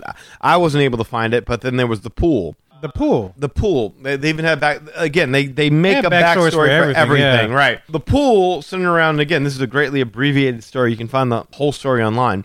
But there was a guy by the name of Georgie McGregor. Georgie McGregor. Georgie. Got his arm bitten off by a clown in the sewer. And, never was the same. No, Georgie was an unlucky prospector. I'm sorry. Georgie was an unlucky prospector who arrived in the valley in 1852. And when he arrived at the lodge, he pretended to be a cook because he didn't want him to know that he was a prospector and he was looking to take from the land all its riches and its goods. Stinky Pete. Right. Yeah. And the frontier, though, they didn't have a whole lot of chefs on the frontier, obviously, at the time. I mean, so his skills as a chef, when they hear this, they're like, oh, you're hired. We want you to come here. Here's a job. We'll get you a room. And he's like, yeah, I'll take the job, but I don't need a room so much. I'm just going to set up camp down there near near the stream, he would kind of pretend to be doing his thing as a cook. Meanwhile, he's panning for silver and gold the entire time. Well, he wasn't making out as well as he thought he should, so Georgie got a little greedy one day and decided to use dynamite to help uncover his fortune. Oh, that's great. Yes. Good idea. So, Go get him, Georgie. history is not recorded whether this was an accident or whether Georgie meant to do this, but all of a sudden a tremendous explosion rings out throughout the valley, and it leaves this large cavernous hole deep in the earth and sends Georgie about 20 feet up a large pine tree. This is the best backstory ever. Yes. This is my favorite backstory of all backstories right And here. So this was the last time Georgie ever looked for gold or silver ever again, and the cratered pool that he blew into the ground now serves as one of the most favorite recreational activities of anybody staying at the lodge, which is swimming in the nice pool there. And it is a beautiful pool. I remember many and many, many a night. Do you remember, Eli, when you had your problems with my neighbor, and you called me up and said, hey, I just threw this dude out your house? Yes. I was sitting at the pool, reading a book, just relaxing by that pool at Wilderness Lodge. So, Oh, wow. yes. Thanks to Georgie McGregor. Thanks Yeah. to Georgie. Great Back story. in 1852. How about Georgie that? McGregor. Yeah, they got a picture of him right here. How about that? And I bet you he would drink proper 12 if we... asked. McGregor. Oh, I mean, Yes. I would too be like, man, how'd you survive that explosion? He was like, that's what I do. So there you go. That's all the backstories I could locate. That's crazy. That you got was something crazy. else, Keith? I just wanted to cover one thing, and then I have two other backstories. It's going to beat that one? Nah, it's not going to be that. It's not as interesting, but Dang. just if you think about the Wilderness Lodge, it's one of the few resorts that I can think of on Disney property where you kind of have that river that's running through it. That's a great movie. Brad Pitt is an incredible actor. The hell you talking about? A river runs through it. Oh, Jesus. Gotcha. I had to think for a second there. No, you're not alone on that one, Keith. That was... You really don't have to, actually. We just reached for the sky on that Don't waste one. your time with Yeah, that. I slept through it. Yeah. I never Gotcha. watched it because I don't want to go through it. Danny mentioned in the backstory the Silver Creek Springs. So it actually starts towards the back of the lobby. There's like a little area where it opens up and the stream goes under a bridge down the waterfall, Yes. past the pool area, and then goes into Bay Lake where that fire rock geyser is that Danny talked about in his backstory. So they built that geyser and that river not only for theming, but to fit their backstory as well. It's like the stream kind of made its way through the lobby, then ignited the geyser on the way out, and then boom, right into Bay Lake. It is kind of nice. I dig that because you can see it leaving the building. Yes, absolutely. Yeah. The Wilderness Lodge is only one of, I think it's the only resort where they actually not added not one, but two different DVCs. So they added Boulder Ridge villas, which were formerly called the villas at Wilderness Lodge. And then they added a little bit later on Copper Creek. So let me just quickly run through the backstories on the two DVCs here. Yes, Okay. sir. It's kind of interesting because these were built, I don't know the exact time frame, but 94, I believe, was the opening of the Wilderness Lodge. And I think somewhere in 98, 99, somewhere in that time frame was Boulder Ridge. And then somewhere in the 2000 was Copper Creek. Well, first of all, they had to build these, and they still had it theme it in with the Wilderness Lodge, and they had to make it look like, hey, this been there since the beginning of Wilderness Lodge been up. So it's just interesting, and they did a good job of blending it in. Boulder Ridge Villas. So the backstory is, so over time, as Silver Creek Springs expanded, over at Port Orleans and Dixie Landings, that kind of backstory. So the arrival of the Transcontinental Railroad in the Pacific Northwest spurred the development of rustic residential communities which housed rail house workers.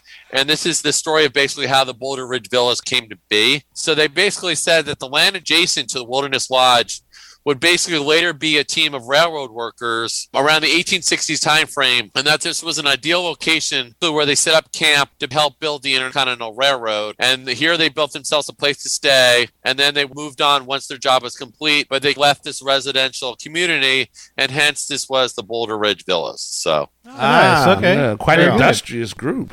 so that's a little bit of the backstory there. And have any of you ever wandered over to these Boulder Ridge Villas? Yes. I have not. So you know where I'm going next, Danny, with the training room and all I'm that? pretty sure. Yeah, Carolwood Pacific, is that it? Yeah, so they kind of have this hidden, I think personally it's a hidden gem, It definitely qualifies as a hidden gem. Definitely. I mean, I think I wouldn't say that it's worth a special trip there. It is. But if you happen to be at the resort or at the resort visiting, I would definitely stroll on over. Well, if you're a Disney historian, if you're a fan of Disney history, and you want to see something that Walt personally owned at one point in time and used, the Carolwood Pacific is legend. If you're a Disney historian of any sort, I mean, you know that's where this whole thing started from, was him running his model train in his backyard. Let's just fill in the listeners just a little bit. So it's the Carolwood Pacific Room. So go ahead, Danny. But basically, it's a room full of train history. Yes. It actually has at least, I want to say it's 2 cars, his actual train that he used. Oh, that's awesome. In his original property, right. And it's on loan from like Disney, Diane Milton, and she's gone now. But I mean, that's where they got it from, and it's on display there. So yes, no, it was a thrill to see it. Yeah, it's a lot of like train history. So if you're into the trains, it's full of memorabilia, train history, framed photos with Walt, and then it brings in Roger Brogy, who's got involved in the trains, Carolwood Historical Society. He was the founder of that. So it's just a lot of that history. I mean, it's probably worth at least half an hour just exploring the room. And the best part is no one knows about it, so there's nobody there. Well, yeah, if you want to just see something that Walt personally interacted with, something that he himself and his friends and family rode. I think Roger Brogy was the one. Was he the one who built the cars? I can't remember. It's been a little while since I've read it up on that. But I mean, I've never been the most necessarily interested in train history, but I do have a fascination with Walt, and I know that's just something that. Yeah, it was him. It was him. It was him. Yeah, back in 1949. Oh, good. Yeah, Okay. He helped.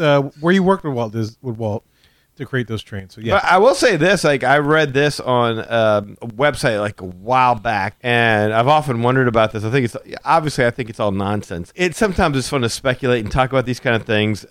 It's been rumored that there's a certain rocking chair in the Carolwood Pacific Room, which late at night will begin rocking on its own, and people say that this is just Walt visiting all the steam train related memories here within the room. And I love that story. I love that. So you've heard this before? Yeah. Oh, good. I think it goes into that whole nostalgia of Walt. So I love that. You know what I mean? So I could totally see it. Yeah, that's pretty cool. I think that would be great. If that started rocking, I was like, well, and I would want to ask him so many questions.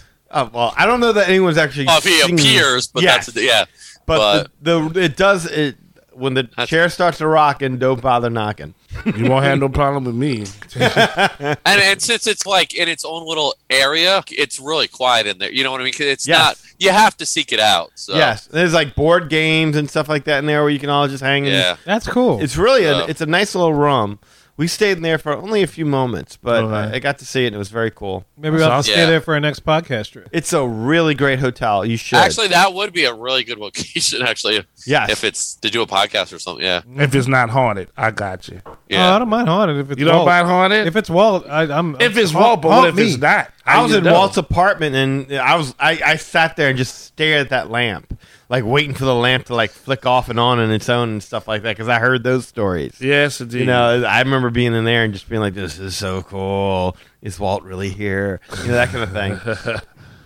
That would be awesome if it's Walt, but if it's not Walt, then you know. Oh yeah, like what? Yeah, it's Humphrey the Bear's ghost. It's the guy from Poltergeist.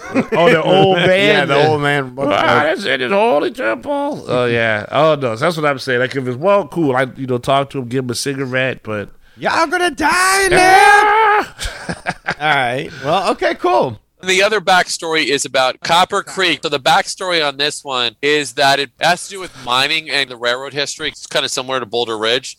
So where the tales of the original structures at Wilderness Lodge drew their story from the 1800s, the new Crapper. Who's gonna crap? You gonna crap? What? Crapper done. Copper Creek villas and cabins were tied to a later period when the railroad, mining, and quarry managers and foremen brought their families out west and built homes along the lakes with some of the materials and objects found in the area. The story concept is that the units employ materials like rustic tracks and reclaimed wood, as well as giant cog from railroad that form a wall hanging and occasional hidden Mickeys. So it's more like they did mining after the railroads were built. So it was railroads with a little bit of mining. That was my understanding as well. I haven't been able to tour Copper Creek yet, though. Yeah, I haven't toured it either. Yeah, so that's the backstories of the Wilderness Lodge. One big feature which we forgot to talk about, going back to the lobby, is the fireplace. Yeah, the fireplace. I love that fireplace. Yeah, I don't know how I forgot to talk about it earlier in our conversation. It's a structure as old as the hills. I wanted to ask about that, but I never got a chance to get to it. Yeah, so it goes... I mean, it's kind of funny to have a fireplace in Florida, but it goes in with that wilderness theme, you know? You build a campfire, fireplace, it all makes sense. So the fireplace is actually 82 feet tall, and it's actually... They did a lot of research, but apparently it's a replica of the south rim of the Grand Canyon rock structure. Through different rock materials through the fireplace, it tells the history of the Grand Canyon. So like different layers? Yeah, different layers of rock. Okay, cool. Different colors, different fossils within those. It really is something special when you just sit out there at night. I always do that. Like, wife and kid go to bed. Like, I'm like, see ya. And I'll go downstairs and I'll just, take in the pool, take in the lobby, take in whatever it is, and just sitting out in front of that fireplace and just noticing the striations as it goes up. I mean, amazing. It's really amazing, yes. It's interesting because it actually used to be, when they first started, actually was a woodworking fireplace and then a little bit of smoke and soot. And they realized we need to make it a gas fireplace. Yeah. Well, that works, yeah. In winter, it works nicely. Truthfully, every home in Texas has a freaking fireplace. We don't use them, but like 2 times a year. So it's not unusual for it to be in Florida like that. You know what I mean? It's like, I don't know why we have fireplaces, but we do. It's for Santa. Sorry, kids. Yeah, Santa's got to get down exactly there. Spoiler. You should know with that beard. Yeah. So it's definitely one of the icons, I think, in the resort. And definitely, there's actually little smaller fireplaces kind of in the villas, but not as prevalent, as an 82-foot fireplace. Yeah. No, I love it because I'm looking at the Silver Creek Star newspaper, and their leading sentence when they describe this thing goes like this. It says, it took 2 billion years to build the fireplace at Wilderness Lodge. At least that's how long it took the Earth to create the layers of rock that are represented in our 82-foot replica of the Grand Canyon strata. That's pretty awesome. Nice. It's very awesome. That's a lot of work to get that detail in there. But I mean, that's nothing different than Dizzy would do. It's pretty killer. Yeah, they actually hired a panthenologist to study the walls of the Grand Canyon and then, take all that and build that, replica with the different layers, color rocks and fossils and all that. So, yeah. Yeah, it was a paleontologist named Robert Reed. He studied the walls of the actual Grand Canyon, and then they duplicated it. Yeah, and I'm looking here further in the paper. It says you'll find abundant numbers of coral, brachiopod, gastropod, and crinoid fossils. And they give you the levels at which you can find all this stuff. I wish they'd still print this and give it to the guests. No, I'm with it's such a detail that, I mean, they say 7th floor embedded there in the type of limestone that they have and the formations. You can see clam fossils and all kind of crazy stuff. The only reason I can think of that they don't do it is because they know that they change things on a regular basis based upon what's working, what doesn't working, that they just be constantly redoing this history. I guess they're not changing the fireplace right off the bat like that. No. Yeah, no, I give you that. I know what you're talking about, yeah. But yeah, I mean, they've already changed Artist Point. I was just going to say, it's all digital now. You could put it in your My Disney experience. True. All that kind of stuff. And changing that online, it's not like they have to go through and retype like a whole thing that's going to be printed out and change the printing press and all this other stuff. It's click, click, click. Okay, well, now it's the Brother Bear fireplace or whatever. But it can all be done through your My Disney experience. It's all digital now. How many people do you think know all these backstories? This is what's kind of sad. All these stories get lost in time. That's why... Yeah. When you guys told me, like, hey, let's go do Wilderness Lodge, I'm like, let's do it because all these great backstories are lost to time, and at least we can tell the listeners about it. Well, same thing with the Caribbean Beach. We did a whole episode of the Caribbean Beach, and then we knew that there was a backstory that was printed in a newspaper, but no one could figure out... find it. Yeah, we couldn't find it, yeah. Couldn't locate. It's crazy. But, I mean, also, I think the other thing of it is that most people who go there just don't care about this kind of stuff. Yeah. It'd be nice for it to be there for people who do care. I would agree. You know what I mean? Like, it's like, okay, if you don't care about this, just don't click the little link, and don't read about it. Well, you know, like, look, I remember, like, when there was a point where they had Disney, what was the name of that clothing line, 80 something? So, like, the men's line, Danny? Yeah, it was like something where they had all, like, the icon, like, the Nautilus. And right. All that. Yeah. All this really great Disney history and stuff like that represented in shirts and ties and whatnot that you could, and then that's gone already. I mean, that didn't last very long, I guess it's just such a small grouping of Fan people base who or really, something. Remember the Disney teddy bear that you could buy? Not Duffy? Teddy bear. Sorry, no. Sorry, the Mickey Mouse you could buy. Pal Mickey. Oh yeah. Pal Mickey, and you'd walk around the parks with him, and he would tell you stuff. Yeah, same thing. You just put it on your phone now instead of whatever. They could totally do that and have like a pop up or something. And be like, hey, this information about They got to figure out a way to make money on it, then they'll do it. I mean, my God, I'm looking at the Silver Creek Star, and the detail is just absolutely amazing. Isn't it, though? You know, one of the things at the top by the name of the paper, they have celebrating 200 years of history for Silver Creek. And right below it, 2 cents. I mean, absolutely amazing. I downloaded it for my own edification. Just so there you go. Well, I mean, and also those newspaper things, that was a Michael Eisner thing, wasn't it? Yes and no, because it depends on the time frame of when the resort was open up. I was going to say, we didn't get any newspaper backstories on the Contemporary or the Polynesian. I think it was an Eisner, because I feel like a lot of these hotels with these crazy backstories did open up during the Eisner era. So I think I'm with you, Danny, on that. I mean, I could be wrong, but I mean, it seems like when we started getting the Caribbean Beach and all those hotels that really, the Wilderness Lodge and whatnot, that actually used the newspapers to tell the story, it all seemed to be during the Eisner era. You know, it all makes sense. 92, somewhere in that time frame, was the Port Wilderness. Here I am making up resorts again. Port Orleans. That'd be awesome. You know, Wilderness Law. Yeah, they all had these really interesting backstories. Imagineering was kept busy back then. Yes. They actually imagined things. Go figure. They got creative. Imagine that. What's the backstory now of the Riviera? A bunch of rich people. I was going to say, there's no backstory to Riviera that I'm aware of. I could look into it to see, but I haven't heard. A bunch of business executives built it. Well, thanks, man. That was pretty awesome. We definitely appreciate that tour. Always a pleasure to have you on, sir, man. Oh, thank you. So always a pleasure doing the research and, talking with you guys about it, having fans who love these backstory histories as much as I do. So I'm just a little disappointed that you and Lee did not fight at all. But it seems like... But there was a truce from a couple shows back, if I remember right. Yeah, it seems like y'all have moved forward in this new age of COVID and, like all this bad things that are happening in the world today, y'all have embraced. And you're like, let's move forward together. We have more in common. I mean, it's like yin and yang. It's like Keith, no facial hair. Lee, all of the facial hair. All the hair. He got stubble. Well, I got facial hair a little bit. So I thought you said you clean shaved it for us. Okay, so in the video. All right. No, I kind of grew the beard just for the Wilderness Lodge episode. Well, I mean, I could never tell from this video looking here. Lee definitely has a waterfall from his chin. And it's beautiful. And never chase waterfalls, Keith. Yeah, don't go chasing waterfalls. Stick to the rivers and lakes that you're used to. What a vision. Gotcha. Keith, thank you so much, man. We definitely appreciate it.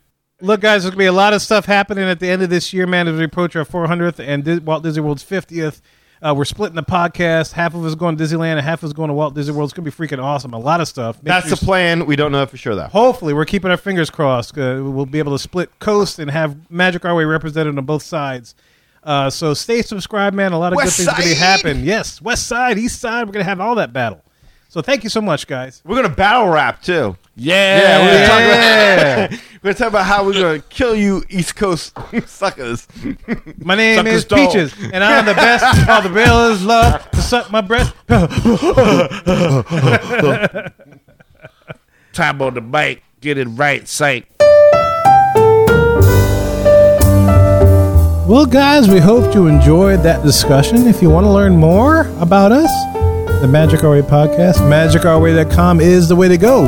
There you find our social media links, past episodes, and more. Also, if you want to express your opinion, you can get in touch with us through the following ways. Shoot us an email at show@magicourway.com. Call or send us a text message. Yes, I did say text. At 1-815-MO-WEEKEND. That's 1-815-MO-WEEKEND. That is 669-4226. Also, we have a couple of guys who do things outside of the podcast. First of all, we got Eli that does things with comics. Hey, Rob Liefeld here. Deadpool, Cable, X-Force, Domino, Marvel Comics, Image Comics, all of it. You guys, What is up? Eli Ivory. What a great name. Eli Ivory, comic guru. I'm here to talk about you. I am here to say, check out ivorycomics.com. That's right, you. Check out ivorycomics.com. ivorycomics.com. If you're not doing that, you're missing out. You're missing out. The Savages comic cannot be beat, cannot be surpassed. You need to check it out, experience it for yourself, and you know the story. It's all about the glory. Congrats to you and all the magic that you're making with your Ivory Comics. Eli Ivory, comic book guru. Check out ivorycomics.com, comic book guru. Eli Ivory, the whole package. Deadpool said to. Do it. ivorycomics.com right now. Liefeld out. Man, I never get tired of that. So just like Rob said, you can always visit the good stuff I have over there at the ivorycomics.com website. And of course, there's a link to this podcast so you never miss an episode, you never miss a joke, you never miss an insight, you never miss learning, because that's what we do. You can also find me on Facebook.com, Eli H. Ivory. That's why I'm there. As long as you're a real person, hi, nice to meet you. But if you're a bot, gotta beat you. Also, Project Geisha has a Facebook page with facebook.com/Project Geisha. Also, on Instagram, I'm right there posting up likes and hearts and shares. EIV504, you can find me there. And of course, on Twitter, I can be found at Hancock10166. So if you appreciate the madness, then you're just bringing me the gladness. Thank you very much. And guys, look, if you want to book a vacation to any of the Disney resorts, including Universal, anything around the country or the world, you can do so through Lee. Lee, tell them how to do this. Just give me a call at 832-431-1621, 832-431-1621. Email me at lee@magicourway.com. Facebook, you can find me at facebook.com/Lastovica Travel. That's LASTOVICA Travel. Instagram, you got a friend in Lee Travel. And TikTok, you got a friend in Lee. Do any of that. We'll get you hooked up and booked up with no Hasselvika. And guys, look, there's so many ways to support the show as a whole. You can find them all on our website, magicourway.com. Any way in which you can support the show is deeply appreciated. We also want to take a second and thank you for being a loyal listener. And we always love hearing from our listeners. All opinions are always welcome in the Magic Our Way podcast, so make sure you get in touch with us today. Summer weekends, we say Kwaharini. My name is Kevin. And I'm Danny. Magic out.